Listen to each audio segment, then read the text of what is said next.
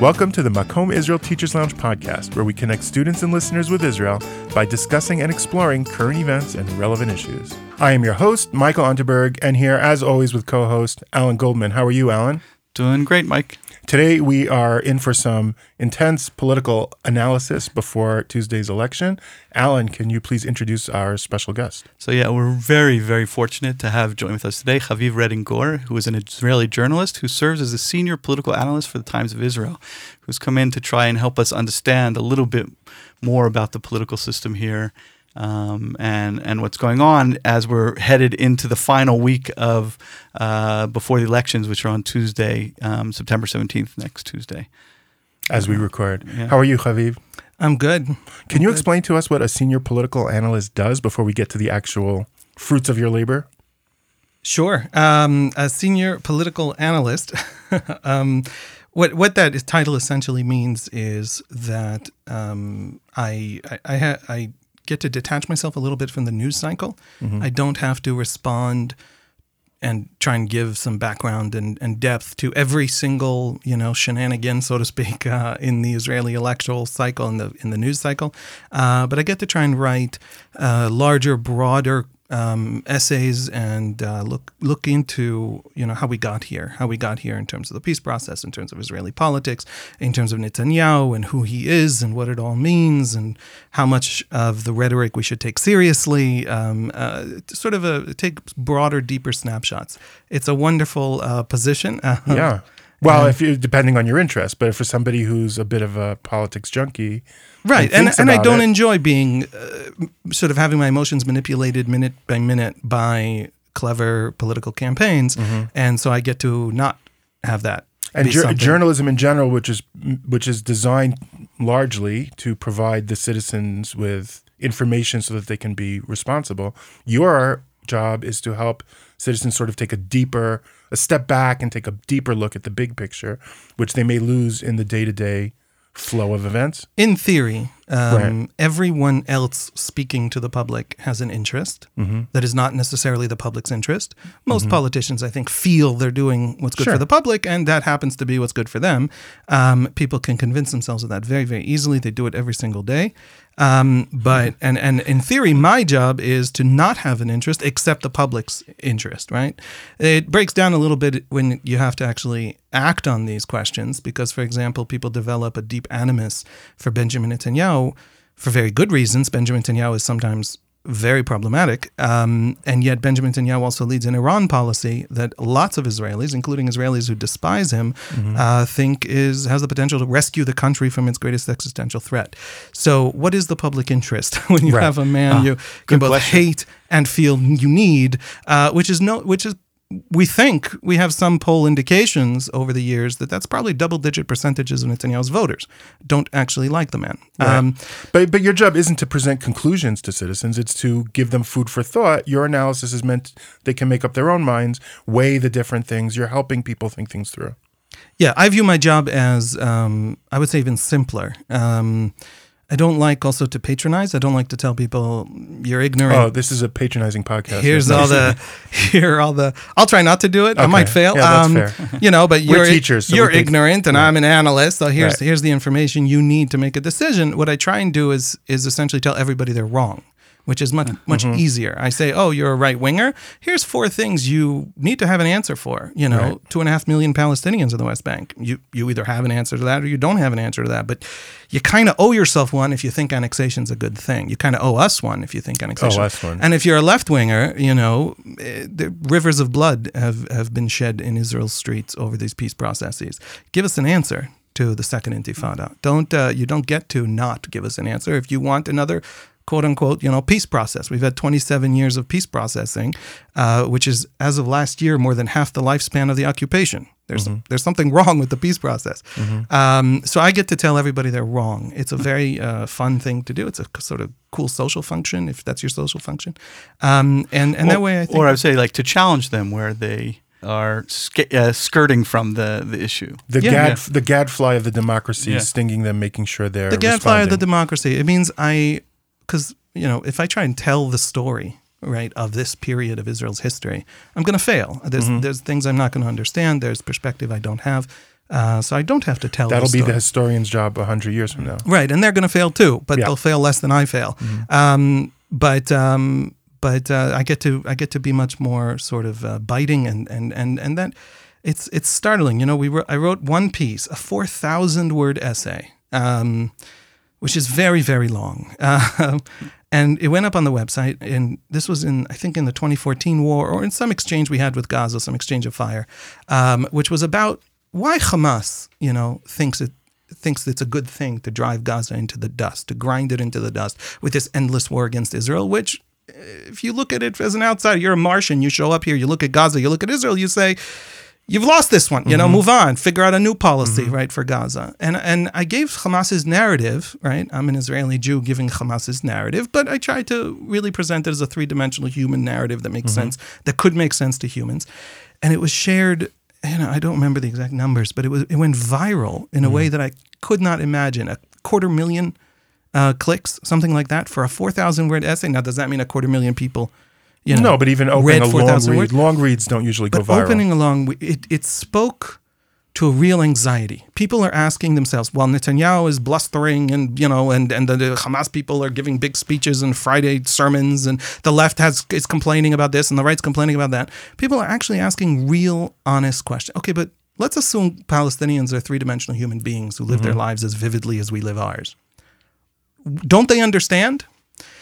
And when you tackle that question honestly, the honest questions people are asking, it resonates. Well, intelligent people want to understand what they disagree with, whether it's a political opponent or an enemy. In the case of Hamas, you want to understand. You want to understand. Yeah, right. To be an informed citizen means asking those sorts of questions. So, since you like to think of the big picture and not shenanigans, I want to ask you about shenanigans, because I want to be the gadfly to the senior political analyst, and I want to know, why is our daily conversation as Israelis so much about shenanigans? Here's what's strange to me. And I want to get into some of where we are a week before the election, but I want to know why what we talk about on the bus or at work are, is Bibi really serious about annexation, or is this just a trick to trick us? Is Gantz yelling at Bibi for going to a bomb shelter during a rocket raid? Is that him calling Bibi a wimp? How is he trying to? We're all self-aware of political shenanigans to manipulate us. We discuss how we're being manipulated. I realize I'm an old man, so perhaps I have this rosy-colored memory. I think we used to talk more about policies when we talked about politics and less about pure shenaniganism. So can we just explain what happened, this shenanigan that's really been obsessive in the news, Israeli news, which is till today. Even today's this morning. The discussion is it a shenanigan? Which is that on Tuesday night, when Prime Minister Netanyahu was speaking to a crowd in Ashdod, which is on the Israeli coast, there was a rocket fired and a rocket alarm went off, and Bibi was whisked away by his security patrol to go into a shelter, and the entire political establishment from his right to his left criticized him as looking weak, and it's a blemish on Israeli character, and that has been but that's a shenanigan. But also announcing the week before the election, the same day, annex same day, huge chunks of the West Bank into Israel and make a ring around the Palestinian. Right. So these are the shenanigans. Just that shenanigan made it to the New York Times and CNN, whereas the bomb because it has real policy implications, and the other one's just social. Right. Yes. Yeah. So there are two answers. I think neither of which is going to make you happy. The first that was not my expectation. So you're okay. The first answer is that it works. And I don't mean it works in the sense that they watched Donald Trump, who ran a 100% shenanigans all the time campaign and became president.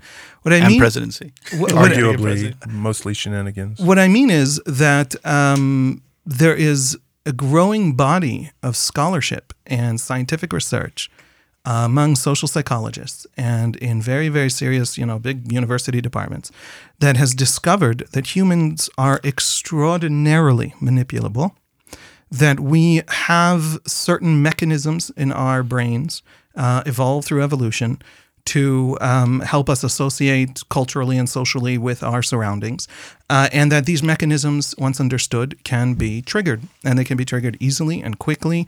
There are mechanisms of tribalism. There are mechanisms of fear for the future. A big part of it is creating a vision. So if someone can imagine victory, they're more likely to pursue victory, and they're more likely to believe they've won in ambiguous circumstances, if they can imagine it ahead of time. So psychologists have identified our buttons and politicians Psychologists have identified. Now, the researchers don't think that they're doing this for political campaigns. They think they're doing this to understand the human animal. Oh, yeah. But then political campaigns went and learned all of this material. And so now we have a profession, which is quite an evil profession. And it senior is a profession. No, God forbid. No, God senior forbid. political analyst is, of course, the paragon of justice and truth. But on the other side of the spectrum of good and evil is the campaign manager. Mm-hmm. And the campaign manager today, there was a really interesting interview after the April election with Ofer Golan, the main campaign manager of Netanyahu's campaign. Now, there used to be a Likud campaign that was about 25 people. And this is, used to be as 2009, 2013, in those elections, the Likud campaign was this huge operation. Just the inner sanctum that made decisions, that sat and decided on the which ad to run and what I remember when James Carville from the States was hired to. Right. Well, Carville went with the left, Finkelstein went with the right. And this was brought in the 90s by, incidentally, Netanyahu. Mm-hmm. One of the things that Finkelstein brought to Israel, to Netanyahu's first campaign in 96, was this American manipulation culture, a political culture of manipulation. And today, 5 years ago, the Likud campaign was 25 people, and it leaked all the time, and it had multiple directions, and there was a group that was tasked with, bringing the ultra-Orthodox vote and bringing this vote and bringing that vote. The entire Likud campaign staff that makes the major decisions of the campaign today is about 4 people, and they sit around Netanyahu alone. The other ministers of Likud are uninvolved. They almost haven't been heard, if you notice, in this campaign. Mm-hmm. They don't go to the press. They're not asked to go to the press. In fact, they're told to shut up because they'll only go off message. And the campaign, as it's gotten smaller, as it's gotten closer to Netanyahu and more controlled by Netanyahu, has become much, much more vicious. So everyone is treasonous. Everyone is a leftist. Now, we know... In Israeli news, they call that the Gewalt campaign, right? The Gewalt campaign is part of the manipulation. What the Gewalt campaign says is, dear right-wingers, if you don't vote for me, the Likud, and you don't get out to vote, the left is going to take over and is going to... First of all, he literally, in the April campaign, said that Benny Gantz went to a ceremony mourning the death of Hamas terrorists, which was a factual inaccuracy, as you might say, which was a lie. But it was a campaign statement that tried to build this. This guy, this leftist who mourns the death, we need a guy who's going to kill the Hamas terrorists, right? So that's the campaign. The campaign is the other side, and that's what they call the Gewalt campaign. Oh no, I'm losing. Oh no, I'm losing. Right. So that's part of the manipulation. Now, Benjamin Netanyahu has had the Labor Party to the left of Gantz in his coalition from 2009 to 2011. Labor then split because of a leadership challenge to Barak into Labor and Independence. Independence remained in the coalition until 2013. And then in 2013 to 15, Yesh Atid not only was in the coalition, had 5 ministries, including finance, including senior significant ministries. Yair Lapid of Yesh Atid, who is part of Blue and White now, and Netanyahu says he's a leftist and a traitor. That was the 2013 to 2015. That's only 4 years ago. And by the way, Hatnuah of Tzipi Livni, which is further left, it was also Netanyahu's coalition. Mm-hmm. We know for a fact, because until 4 years ago it happened, that Netanyahu will gladly sit with left-wingers in his coalition. He wants to be prime minister. He doesn't care. Because he knows they're not treasonous. He doesn't Hamas care. lovers. I'm not sure that if he knew they were treasonous Hamas lovers and he thought that's what keep it. Because that's how coalition politics work. Right. For two reasons. One, he genuinely believes that what's important is not a right-wing government. He doesn't care if the government's right-wing, even though that's his entire campaign. He thinks that Netanyahu is the good of the country, a Netanyahu government. So that's all he's campaigning for. So these manipulations work. Because they work, we saw on election day in 2015 when he suddenly said the Arabs are running out to vote. They're going in droves to They're being bused to the last 2 hours of the campaign had this huge push. There's a huge bump in right-wing voters in right-wing areas, including settlements. Oh, the Arabs are going, holy crap, they're going to take over the country. These are manipulations. They are carefully calculated and targeted, and they work. The reason that they happen is that they work. The other thing, which I think is unique to us, because at least in the United States, it's all campaigns of manipulation on all sides. But there is a profound policy gap between Hillary Clinton and Donald Trump. on the questions of healthcare, on the questions of foreign policy is a little muddled in the United States, but on fundamental questions, domestic questions, religion and state, the economy, taxes, I mean, on fundamental questions of life, there are huge, huge gaps. So it really matters to policy who wins. In Israel, that's simply not true. Take away all of the politics, literally push aside all of the words uttered by politicians in the last 5 years in this country. The policies are pretty and look similar. for policy differences, and you discover that there are none. There are gaps in attitude. I will smash Hamas, but if they want to come talk, I'm here. You know, they have my phone number. Is the left? I will smash Hamas, and they better come running to talk because otherwise I'm not. You're talking about the center parties, right? I'm talking about Likud. I'm talking about blue and white. Right. I'm talking about labor. Right. What about Yamina? I think I'm talking about a large part of Yamina. That's the right wing. Yeah, you know, Naftali Bennett used to be the head of the New Right before the Yamina, and they split. I think he still is. Used to be the head of, I'm sorry, of He's the the head by Jewish Judy. Home Right. before he split off and formed the New Right, and that got folded into Yamina and the whole balagan, but the whole business there. But when he became the head of Jewish Home, he produced a policy document in 2015 that was the party's platform for that election. And that platform was astounding because it called for the annexation of Area C of the West Bank. That is the 60% of the West Bank that is under Israeli control, where all the settlements are. And there are only roughly 100,000 Palestinians living in that part of the West Bank. Now, if you annex Area C, it means there is no contiguous viable Palestinian state. It means they have little because these are tiny areas islands. between, exactly. But what's astounding is not that this is a departure from the Oslo vision of two states, because Jewish Home believes that the settling of the land is the coming of the Messianic age, and that is what they are. They are not having that is literally their defining policy. What's astounding about his call to annex Area C in 2015? And he got angry letters from rabbis in his party. Did the archangel Gabriel appear to you in a dream and tell you Hebron, which is in Area A, is no longer part of the redeemed land of Israel? Or Jericho or Shechem, right? Nablus in English. Where do you come off annexing only Area C, right? So I suspect secretly that Naftali Bennett is very much in the center mainstream. The right wing of Meretz wants peace. We'll go to make peace. We'll sit down for peace. But there's no Palestinian interlocutor that will give them genuine two states without a right of return, for example. So I suspect Meretz is de facto in this mainstream. When you say that the policy positions aren't different, are you talking specifically in the security realm? Because certainly things like Haredi draft or civil marriage, or there are different, even economic issues. You will find policy differences, but you won't find them not in the security. Here's how unimportant they are. They don't cross party lines. They don't run along party lines. So, for example, the Meretz party has been led which is on the far left, has been led by a man named Yossi Beilin, who is one of the most right-wing liberal economists in Israel. He was an absolute privatizer and free market guy, and it's been led by downright hardcore socialists. And Meretz doesn't care whether it's socialist or capitalist. It cares about the Palestinian issue. That defines it. This is another interesting point worth looking into maybe. We have a culture in Israel where a lot of these questions that take expertise are not questions for the public debate. One good example is healthcare. We've never had healthcare as a public debate in Israel. We've had 4 major reforms of our healthcare system in the last 30 years. Massive, massive reforms. We have universal healthcare. It's one of the most expensive line items on the state budget. But the reforms were led by experts in the ministries of health and the budgets department and the finance ministry. We believe that these are things that are not judged by the public. The public has no idea how to build a healthcare system. You turn to experts.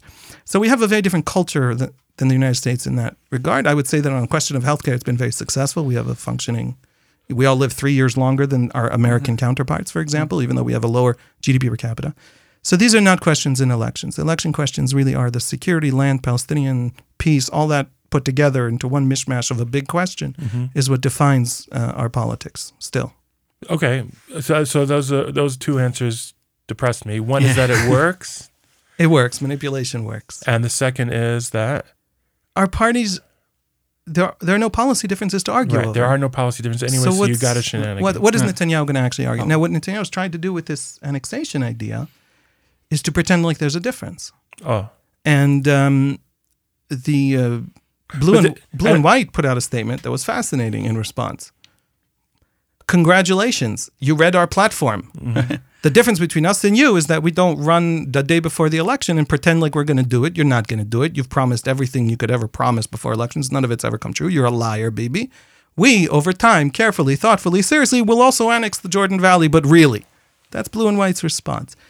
Trying to deny Netanyahu, right? Because Blue and White's running on. What is Blue and White running on? It's a coalition of people from labor. It's a coalition of people from Bogi Ya'alon's Telem party who are really Likud. Mm-hmm. It's running on not being Bibi. Let's get Bibi out of the way. And it had a campaign in April that said, thank you, Bibi. You brought us this far. Well done. Go home. Right? So all the things that disgust us about Bibi, we're going to replace him. But the things we like about him on Iran, on Palestinians, on both being strong in the face of Hamas, but also not dragging us into war after war with Hamas. All of those things we're going to do without having to deal with all the disgusting things with Bibi. And this campaign struck a chord with the Israeli center because that's the only party that got as many votes. I mean, there were two big, over 30-seat parties, Likud and Blue and White. Right. So that message seemed to resonate. Right. We don't have a policy difference, but we hate Bibi. Is double-digit percentages of the Israeli public. And that's what Blue and White is targeting, and it made them as big as Likud, both in polls and in reality. And what's projected for this election also is the same. Yeah. They're bouncing, what is it, 30, 31, 32? Yeah. So all we're left with is manipulation, and it's manipulation about the character of Bibi versus the character of the left and the scaremongering. And that's what the election is about. Which, by the way, is a political and it has policy implications. Should there be term limits? Should one person, especially a person facing corruption charges? In other words, it's not just that issue of do we want Bibi still here because we finally have a stable status quo, so why would we change horses in midstream is a political approach. The other one is somebody's monopolizing the political inertia too much is bad ultimately for the country. That's why George Washington resigned after 2 terms. Term limits are healthy for a democracy. Plus all the corruption issues, it's time to pick a new... In other words, that's a reasonable political disagreement, no? Listen, a quarter of the electorate is voting for that. So, yes. For each of those. That is a reasonable argument. Both sides of that argument. Yes. I'm not the one who's going to say it's not a reasonable argument, but it's not a policy. It's a methodology. It's sort of a political methodology argument rather than what should Israel do. There isn't a disagreement from roughly the middle, the center of Jewish home, or whatever they're called now, Yamina, and the center of Meretz. The right wing of Meretz is in on this mainstream. The left wing of Jewish home, or Yamina, is in on this mainstream. I would say 90, 100 out of the current 120 Knesset seats have no real profound, meaningful policy differences. And so it's an argument about people, which, as you say, can be a very Which is also an argument about system, is what I'm saying, I guess. You're right, it's not policy. Yes. But the system needs some reform. Right. Because we're seeing a bug. Right. Well, I think it points in some ways to that deeper issue of the idea of constitution versus basic laws, and the fact that how are we codifying our political system, which is a lot of what a constitution does. And that is a process that I think Israel's still in. Which isn't how it's articulated. I don't know that most people are thinking that way. I'm just saying that's a totza'ah, hashlacha, how do you say? Ramification. That's a ramification of the Bibi argument, has real, political science ramifications, if not. But I take your point that that's not a policy disagreement. I agree with you. I would not be surprised at all if the day Bibi does leave for whatever reason, loses an election, gets indicted, whatever it is, you suddenly see 5 bills on the on the tabled in the Knesset for term limits. Yeah. Right, like happened after FDR. Everyone loved him. He kept getting reelected, but we need term limits. And they didn't want to. Same. Right. Very similar. Right. Right. Why? Can you explain why the anti-Bibi shenanigan that Alan referred to I can't believe that during a rocket raid he ran to a bomb shelter. Isn't he supposed to run to a bomb shelter? And as the leader of the country, shouldn't he be showing Israelis, listen, I know we're all very macho here. We all wear our shirts very open and we have a lot of chest hair. But if there's a rocket, be a good example to your kids and go into a shelter. Yeah, it's completely unfair. He actually stood there. The rocket started sounding, and he stood and he said, everybody quietly, quietly, quietly, walk out to the bomb shelter very quietly. It took about, I would say, 30 seconds for his own security detail to make the decision to pull him away, and they pulled him away. That's not up to him. And then as he's standing back there and they get the report from the army, which he can get in real time, obviously, that Iron Dome shot down the rocket over Ashdod, he told the security detail, I'm walking back out. And he walked back out and he continued his speech as if nothing had happened. That's doing his job. He probably handled that perfectly, but it's a political campaign. So but why do his opponents think that will work? Because it does. Because Israeli, there's some percentage is that an of the Israeli macho some thing percentage that, of the, I can't believe he's a wimp? Or is it No, because people have learned to hear political parties as people saying something in their interest that might tilt you a little bit. If you agree with it, you agree with it, and thank goodness someone's saying it. And if you disagree with it, okay, it's not going to move you to Likud or to blue and white. It's not going to move you anywhere. So it's a way of strengthening the feeling among some that Bibi really is a weakling and doesn't have a cost among others. Now, as Likud has turned its campaign, dumbing down our political discourse, it doesn't have an electoral cost. Right. The public doesn't care that the discourse is dumbed down when it goes to vote, and that's maybe there's another way to put this. It's the public's fault because the politicians are selling what they think the public will buy, and the dumber they get, the more manipulation becomes available to them, and the less the public punishes them. And so, if the public really is upset that politicians are manipulating openly, ridiculously, the public needs to respond, and the public doesn't respond. Well, you could argue that there is a cost to keeping for instance, when Eisenhower was the first television political commercial, and I think his opponent then was Stevenson, Adlai Stevenson, they said, you got to make a TV commercial. And he said, you want Americans to choose their president the way they choose their laundry detergent? TV commercials aren't how you have political discourse. And of course, there was never a President Stevenson, so all politicians started making TV commercials. In fairness, it's not. You could go back to Abraham Lincoln's campaigns and discover that in newspapers, Americans also were kind of choosing brands and. Well, but they were reading the text of 7-hour debates for who's taking a Senate seat, like that they couldn't even vote in. I wonder. You wonder that if they were reading. It was a more literate. Look, there were political cartoons. First of all, it was a less literate population, and yet, there were a lot of cartoons in correct. We remember because we study the great texts. Yeah, the Federalist Papers were all op-eds. No, but we also remember Nast inventing the American political cartoon and its evolution. Okay, I wonder. I don't think you. I don't think the human animal has changed much. I think the speed has changed. I think the culture has changed. I don't think human animal changes, but I do think culture has changed and expectations change, and I think the media environment does have effects on culture and expectations. I think that's partly true. I mean, everyone is selling something, and selling has become more clever. Walmart knows how to sell something better, and political campaigns have learned the same thing. At some point, anthropologists were brought into supermarkets to figure out where to put the milk, and it upped sales in supermarkets of all kinds of foods and junk we don't need. By putting the milk in the back. Putting the milk in the back and laying out certain categories. And this was something done by anthropologists brought in by major corporations who studied the human animal as it moved through these spaces with these color schemes and all the different things. This became very, very smart and clever. I think this was around the 80s where this became a really serious business, and political campaigns as well. So, and the media, of course, what's the priority of most political media? What's the priority of CNN? Why did Fox News turn right-wing? Did it turn right-wing because it genuinely, profoundly, and deeply believed that this was a better vision for America? Because if you get enough viewers, then you can sell commercials to make more money. There was a market, exactly. Nothing else. If somebody will buy cheap junk, you're going to sell cheap. Somebody will sell cheap junk, and that person selling the cheap junk will have a relationship with the people buying the cheap junk. So politicians have responded to that.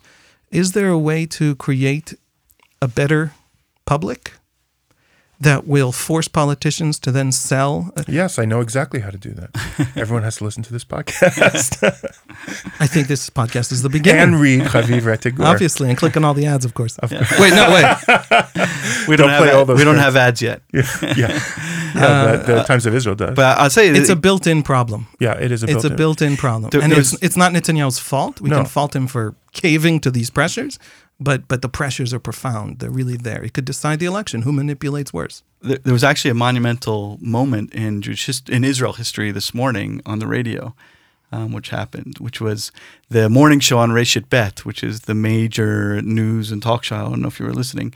They interviewed first Yair Lapid, who's running, Blue and White, one of the leaders of Blue and White. Then Netanyahu got on the air at 9:30, and they cut off with him at about 5 minutes to 10. And usually at 10 o'clock in Israel, on the major stations, news comes on every hour. They said, we were pushing off the news because Benny Gantz wanted to respond to Netanyahu. And they said, if you want to listen to the news, go to a different station. And they gave Benny Gantz like 15 minutes to going right through the news, which doesn't happen. I think in terms of this political discourse, one of the things that they were pointing out and why they were claiming to do this, other than, they had this opportunity, was that, Israel doesn't have the debate system. We don't have debates between different political leaders, face-to-face debates. So they were pushing this. And not a huge believer that the state of the American political debate is helping the political discourse. I don't honestly disagree with you there, but the idea of how do you get to proper political discourse that you guys were getting at, I thought that was like a fascinating moment. That's a nice positive thing. Each speaker had a decent amount of time on the national radio to talk. Of course, Bibi did his gewalt and right. And all I think we have a good. He revealed, in fact, that Likud is going to lose, according to Likud's latest surveys. Bibi revealed on that. Likud I'll tell you, they're going that's to lose. a great way to do Likud it. is not. Yeah, Likud is not going to lose. It's Well, what's going to happen is another question. Yeah, that's the way you panic your voters. There's a very interesting way they're all trying to calculate, because you don't win the election on election day. Right. Election day produces a Knesset, which then goes to negotiate a coalition. The coalition negotiating process is how you win in Israel. Alan was in America this summer. People kept saying, "Is Bibi going to win again this time?" And Alan's like, "He didn't win." Right. He did not win last time.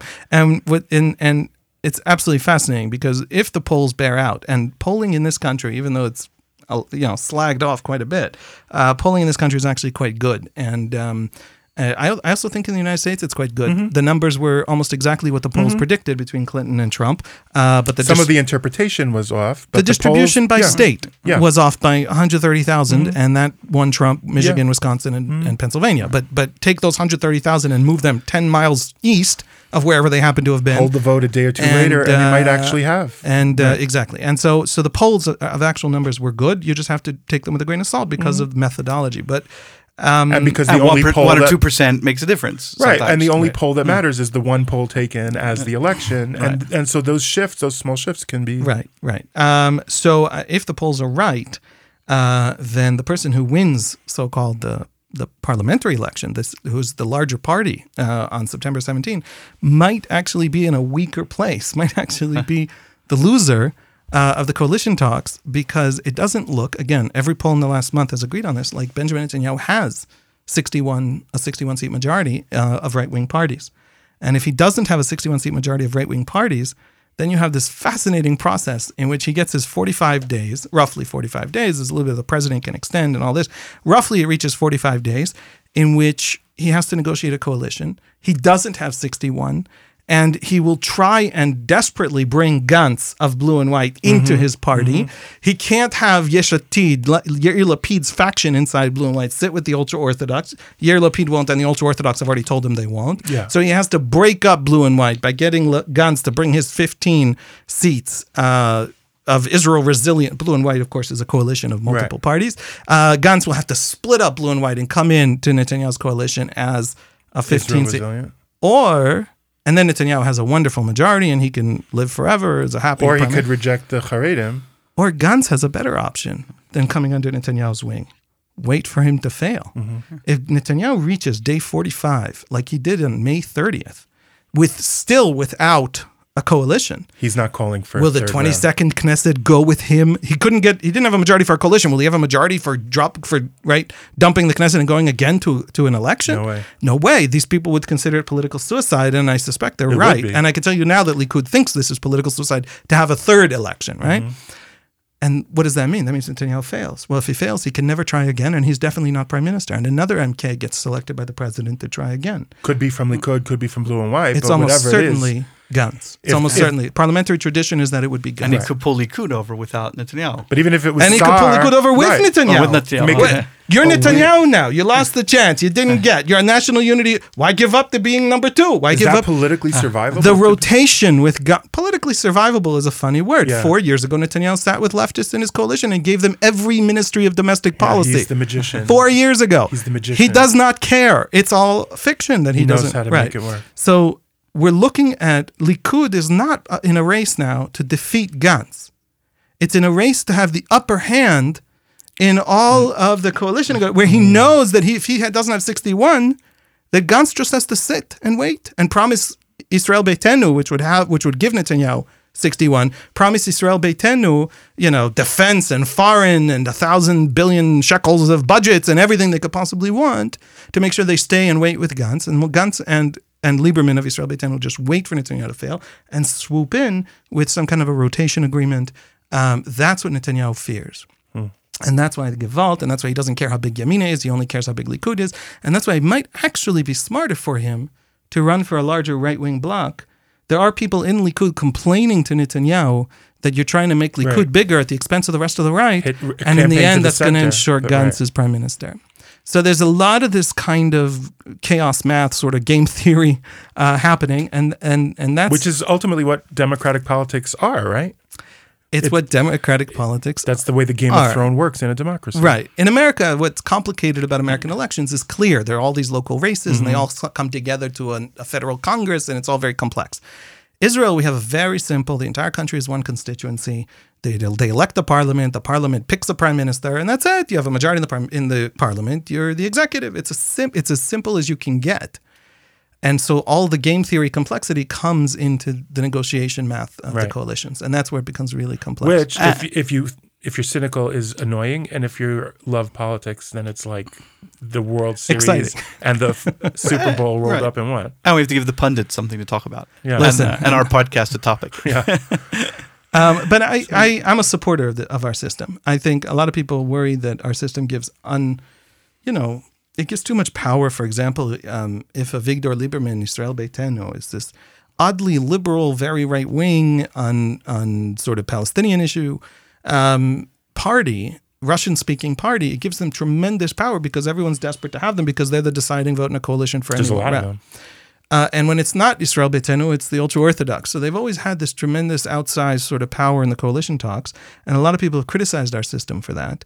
I think differently. I think that forcing the mainstream of Israel to buy off all of our social and political margins over many, many decades has transformed our social and political margins.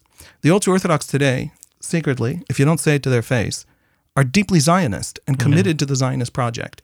They talk in Israeli Hebrew, which is not true 40 years ago, and is the absolute truth, including of the great Rabbanim who still try and pretend to have a Yiddish accent, but don't. They don't. When they're ordering milk, they don't. And it's The Chalav Yisrael milk. the Chalav Yisrael, of course. And the Chalav Yisrael, they say in Israeli Hebrew, which is half Sephardi, even though they're Ashkenazi. So it's actually a coalition system that doesn't get its due. It's actually brought together a very, very fractured society. People usually say that the nationalist system where everyone votes Shas or Russian or, has actually strengthened the fracturing of our society. But the fact that they have to come together at the coalition table, I think has done the opposite, I think. So it's a system I think has more credit than it's given. We adopted it accidentally. It served the momentary political needs of 1949. We adopted it from But don't worry, because the Declaration of Independence says we'll have a constitution by what, October 1948, I think it says? 49. 49? Oh.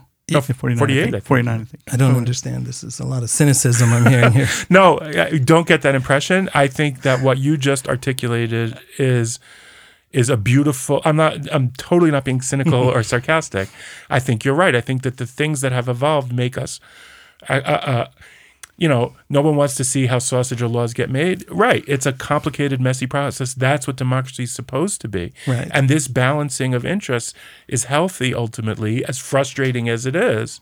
Right. And that's what makes it a thriving, vibrant democracy. I think it's a good topic for a further podcast. Well, we a have to deeper have- dive.